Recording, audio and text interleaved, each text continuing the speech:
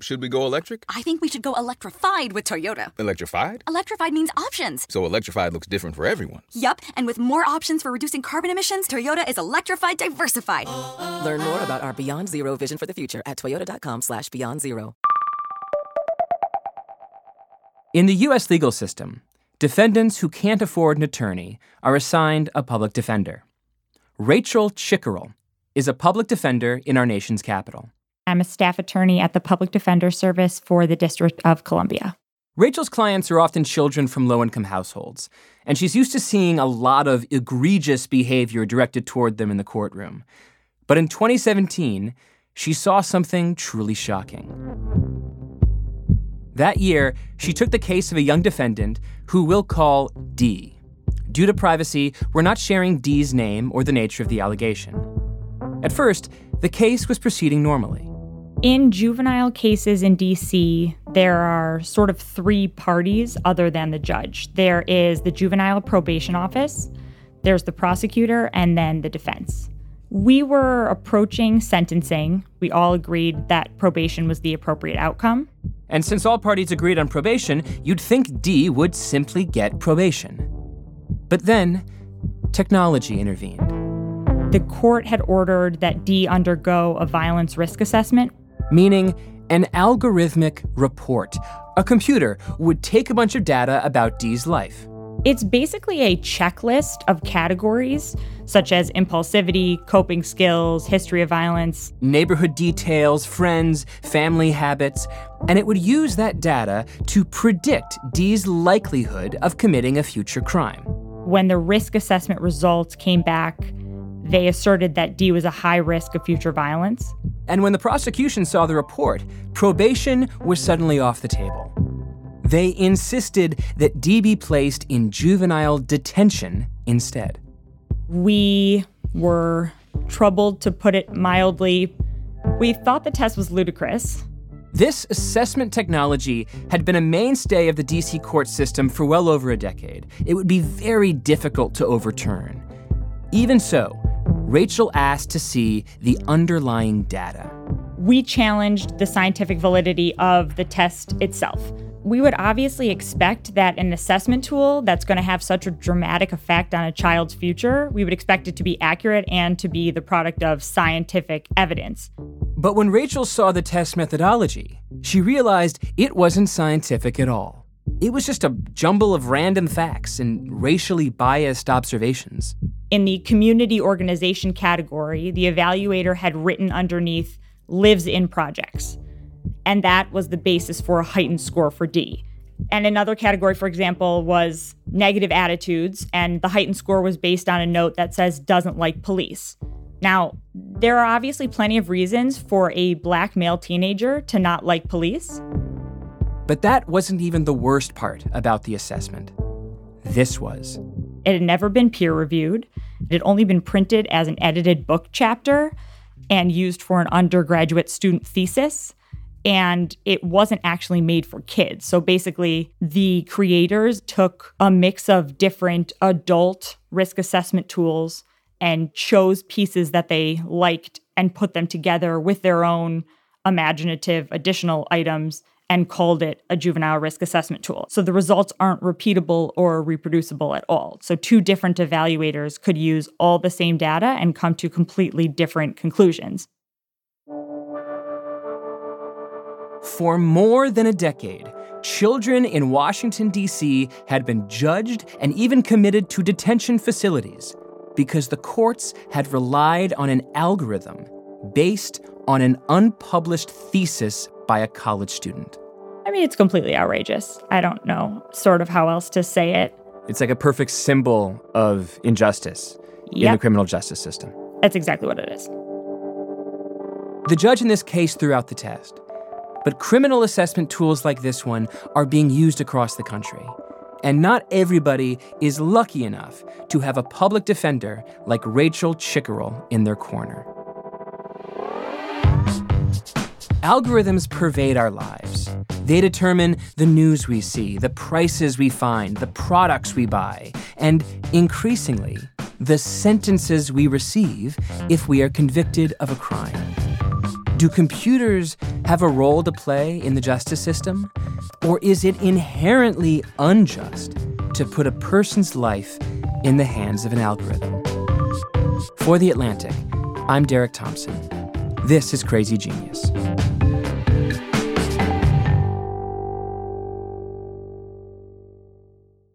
I think we have a societal problem of automation bias where by default we just assume because something is data-based or because something is technical, it's therefore more objective than current practices. Rashida Richardson is the Director of Policy Research at the AI Now Institute. She studies the use of artificial intelligence, which basically means computers automating human thinking. She's particularly interested in AI's role in the legal system. It's being used at most decision points in the criminal justice system, starting with policing, where you have predictive policing, which attempts to anticipate where a crime may occur or who may commit a crime, and then from pretrial risk assessments, which determines who will go to jail before trial, and sentencing and parole and probation. So pretty much every decision point that affects a person's life in the criminal justice system, some type of automation or algorithmic system is being used. You could understand why a reasonable person might want to bring technology into criminal justice. The U.S. imprisons more people than any other country in the world. More than 2 million adults are being held in American prisons and jails. Whether you think this is necessary or an atrocity, one thing is for certain. It's a huge public expense. So today, almost every state in the U.S. is turning to just this sort of technology, algorithms to predict who will commit a crime, who should go to jail, and who should get out early.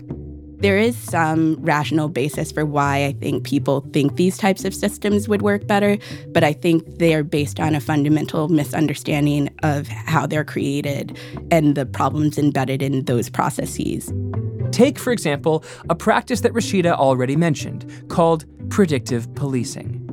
That's where police use data about past crimes to predict where future crimes will happen. Sounds perfectly sensible in the abstract.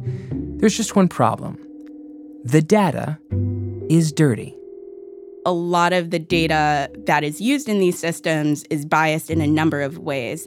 We looked at jurisdictions that had recently adopted predictive policing technologies or in the process of developing it or previously used it, and also had long histories of misconduct and discriminatory police practices and policies. And we found that those practices and policies shape the environment and methodology by which the data is created. Can you give me an example? Yes, so I'll give you the most egregious example, which is Chicago. Chicago has a terrible history with policing. They've been under consistent investigation over the past couple of decades for their policing practices. For a long time, civil rights advocates have said Chicago police unfairly target Black men. But in the last few years, Chicago police have used an algorithm to assist their policing. They created what's called a strategic subjects list to identify individuals that will either be a victim or a perpetrator of a shooting or homicide crime. The technology predicts who will commit future crimes based on huge data sets of past crimes. It was supposed to make policing more accurate, more efficient. But Rashida's organization found something else. We found the same demographic of people that were disproportionately targeted by Chicago police, which the majority were young Black men, were the same demographic that this system was predicting as being likely of committing a crime. But when researchers did a deeper dive into the research, most of the people who were targeted or listed as high risk had never been arrested or had any type of adverse interaction with the police department. This tool is supposed to help the Chicago police do their job more effectively. And the department has said the tool is just that it isn't used for arrests or even questioning. But Rashida says that since the police are identifying potential crimes based on years of systemic racism, she worries it could just lead to more racist policing. Now, imagine that you've been swept up in this dirty dragnet. The courtroom is supposed to be where the truth will set you free, where cooler heads prevail.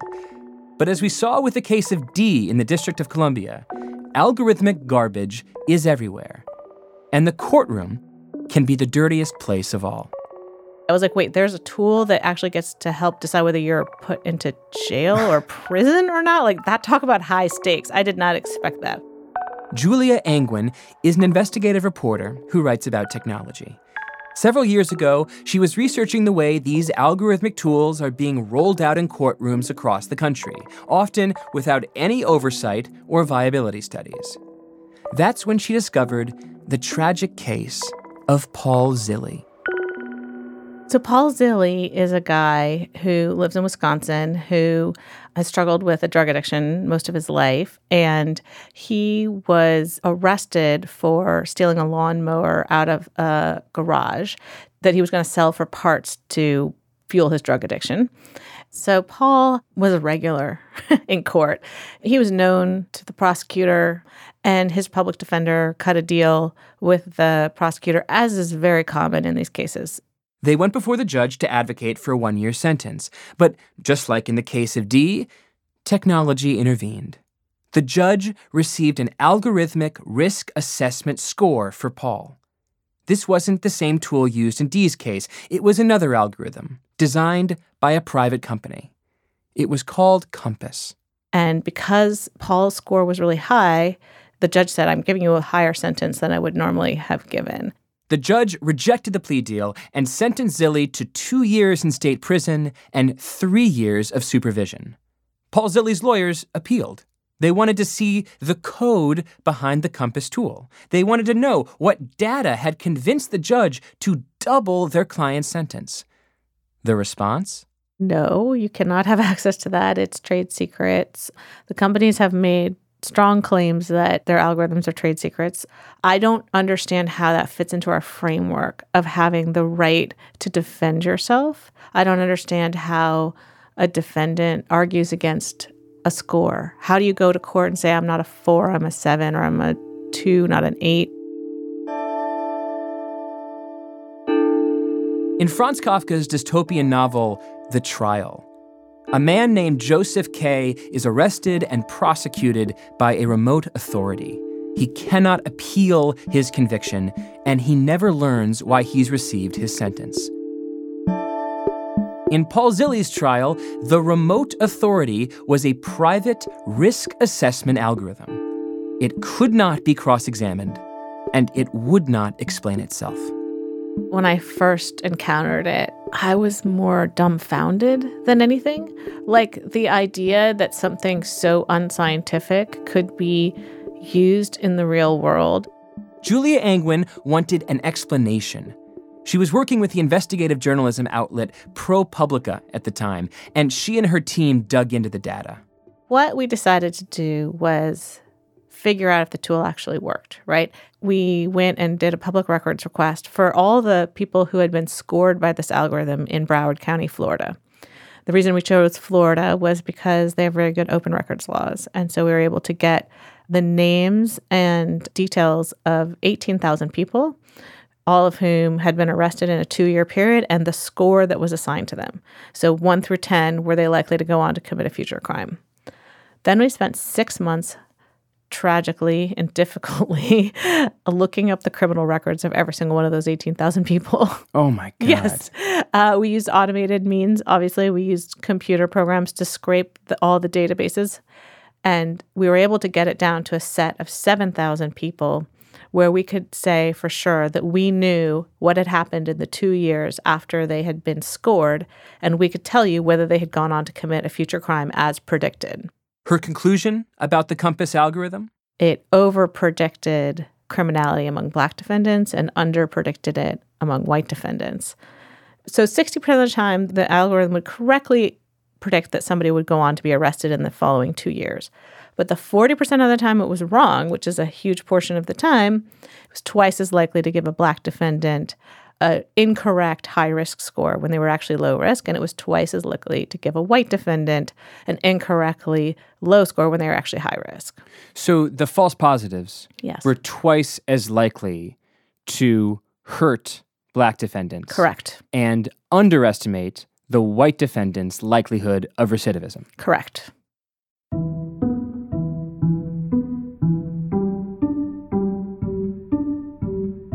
The Atlantic reached out to the algorithmic tool's creator, a company then called Northpoint, now called Equivant. We corresponded over several emails. They ultimately declined to comment. In a 2016 document, the company rejected the conclusions drawn by Julia's team. Equivant said, quote, ProPublica focused on classification statistics that did not take into account the base rates of recidivism for blacks and whites, end quote. ProPublica disputes that assertion. Rashida and Julia have painted a damning picture of a justice system utterly corrupted by a tool, a technology that seems inherently biased, often wrong, and arguably racist. But human judges can also be biased, and often wrong, and arguably racist. Isn't it possible that a well-designed tool could help our police and our judges be better? Every time a human is involved, there's always this potential for bias. I do think that algorithms, like any other tool, can help us make better decisions. We'll be right back.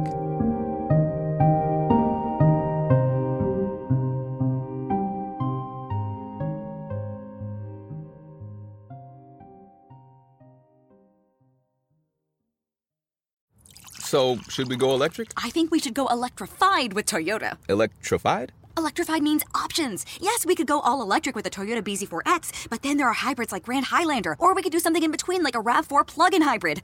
So, Toyota is electrified diversified? Yup, and with more options for reducing carbon emissions, the closer we all get to Toyota's Beyond Zero vision for the future. Exactly how much coffee have you had this morning?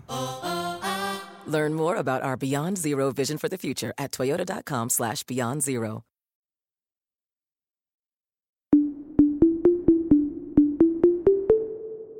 So one thing that algorithms are very good at is making predictions. And humans are, I would say, okay at this, but not great. Sharad Goyal is an assistant professor at Stanford University, where he studies how computers can improve public policy. Unlike Rashida Richardson and Julia Angwin, he thinks criminal justice algorithms could help us. Not because they're so perfect, but because humans aren't. Humans, I think we can make predictions in situations where everything is a little bit fuzzy and where we can rely on our intuition, but it's difficult in these highly structured environments like weather. And in the criminal justice system, it's hard to make predictions about who's going to go out and commit a crime. Where do we see human bias in the criminal justice system? I guess the real question is, where don't we see human bias? Everything that happens in the criminal justice system involves a human in some way, and every time a human is involved, there's always this potential for bias. In particular, he says human decisions are helplessly biased by race. Like the algorithms, judges make assumptions about defendants based on their family, their neighborhood, their friends, and of course, their criminal history. But in the U.S., all of these factors are tinged with racial inequality. In the U.S., for better or for worse, everything is connected to race. That's just a reality of life. From policing to education to income, everything is related to race. People with longer criminal histories tend to skew disproportionately Black and Hispanic. And do you believe that data and statistics can help human beings in the criminal justice system overcome these biases? I personally hate that phrasing of algorithms are going to come and save the day, but I do think that algorithms, like any other tool, can help us make better decisions. For example, Sharad has done a lot of work designing algorithms to reduce bias in pre-trial decisions. So shortly after arrest in the U.S., usually about 1 or 2 days after someone is arrested, the defendant will come in front of a judge, and the judge has to make this decision about whether or not to release this individual pending trial. So this is a very high-stakes decision. If the judge determines that the individual poses a threat to public safety or may not return to court if they're released, then they might be detained. In that case, the individual might lose their job, they'll be disconnected from their family, and all sorts of bad consequences can ensue.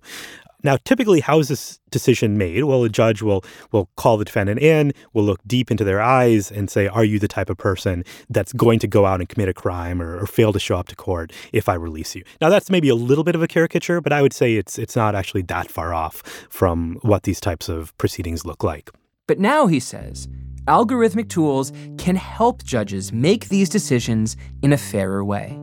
For example, New Jersey, just a couple of years ago, decided to roll out pretrial risk assessment algorithms across the state. And what they found is that when they did this, their pretrial jail population dropped, and if they didn't see any kind of increase in pretrial crime. Now, you might be thinking, okay, maybe New Jersey's bail tool is effective and fair, but there are so many criminal sentencing algorithms that aren't. So I was curious to know what he thought about Compass, the tool in Wisconsin that Julia Angwin found to be biased against Black defendants.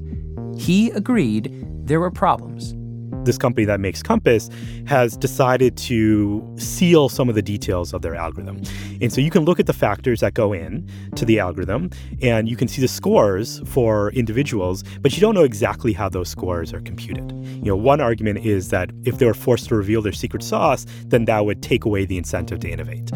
I personally don't buy that argument. Sharad has studied other open source algorithms, and he says they're just as good. So there's no point to keeping these all-important tools a secret from the public. The problems from secrecy are pretty enormous. Now, a defendant can't interrogate the system that is in part responsible for all of these outcomes that they're going to experience. And this, to me, feels like a serious violation. Sharad says it's absolutely critical that criminal justice algorithms are transparent for two reasons. First, because human decision makers are not. We already have black boxes making decisions for us all the time. They just happen to be sitting in black robes. And this is, I think, super problematic. Maybe an ex post rationalization can be given by a judge about why some sentence was made, or, some explanation can be given. But is that really what's going on? Probably not. And that, I think, is one of the values of algorithms, at least ones that are transparent and well-constructed, is that they can offer some explicit justification for the decisions. A decision-making algorithm that's public, whose details can be seen by all parties, judges, juries, lawyers, journalists, even voters, would allow us to have a public and fully informed debate about the biggest questions of criminal justice.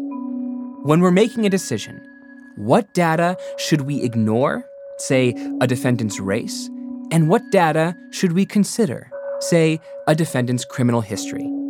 And what weight should we give to the information that we have? In short, how do we, as a society, define fairness? An individual comes in front of a judge has to make this decision. What is the judge going to base that decision on, based on one's criminal history, based on all these other factors? Today, judges are making decisions based on factors that are racially unequal. But a fair and transparent algorithm could eliminate those factors, or at least reduce their importance, so that judges would make decisions that were more race-blind. I don't think we can make perfectly fair decisions. But what I think we can do is make better decisions. And that's where these algorithms are coming into play, that at least they're telling us what is the basis of these decisions. They're getting rid of kind of the most obvious versions of implicit bias and saying, here are the factors. And now we as a society have to decide, are we comfortable making decisions about pretrial detention based on these factors? Are we comfortable detaining people that have long criminal histories? And are we comfortable detaining people in many cases who are younger, because we know that that is predictive of recidivism? I have been called a technophobe from raising these criticisms, but that's why I always preface my criticisms with the fact that technology is a tool that can be used for good or bad, and currently it's bad. Rashida Richardson again. But I do think there are ways to pivot the conversation so it can have value added to everyone rather than just benefiting a few people.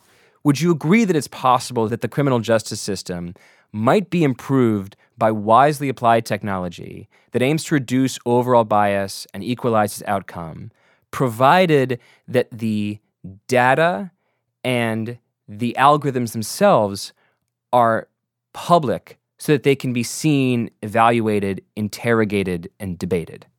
It is possible, but I think the transparency around the use of these systems needs to be upfront and before they're deployed. And there needs to be a broad conversation about whether that's the right use. We actually did develop a framework to help facilitate that type of process called an algorithmic impact assessment. And there we drew on the history of other impact assessments. So they're used in environmental studies. So if you're going to build a bridge, you have to do an impact assessment of it to assess not only the environmental factors, but also who's going to be displaced or possibly harmed by a system. And I think that type of framework allows broader community discussion about whether this is the right way to achieve a certain goal or if there's alternatives.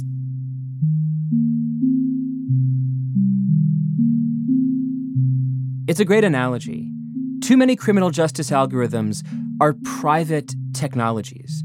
But as long as they can determine the future of any defendant who appears in a courtroom, they are as public as a road, as a bridge.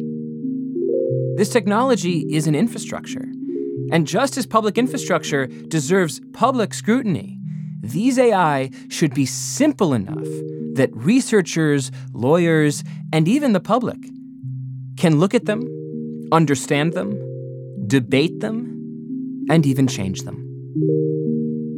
The research from Julia Angwin and Rashida Richardson is devastating in its indictment of how predictive policing and criminal sentencing algorithms are working today. But I can't fully reject Shard Goyal's optimism.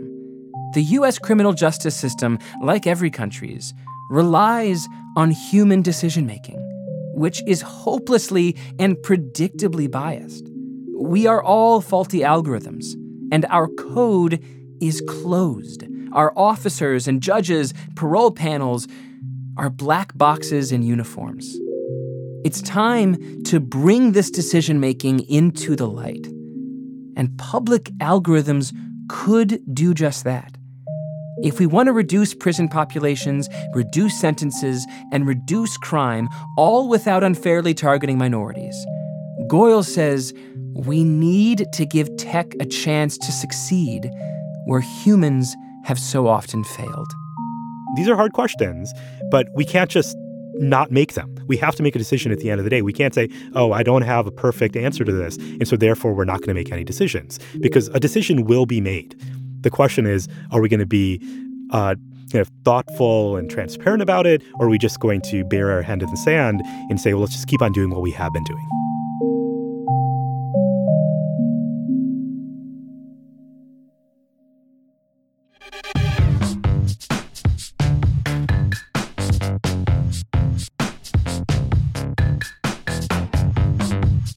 Crazy Genius was produced by Patricia Jacob and Jesse Brenneman, with help from Kevin Townsend.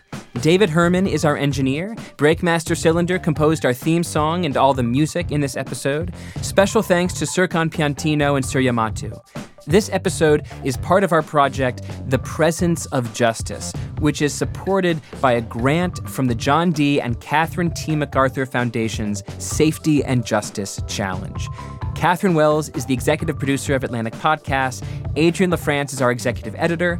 If you like what you heard, please rate us and review us on Apple Podcasts. I'm Derek Thompson. See you next week.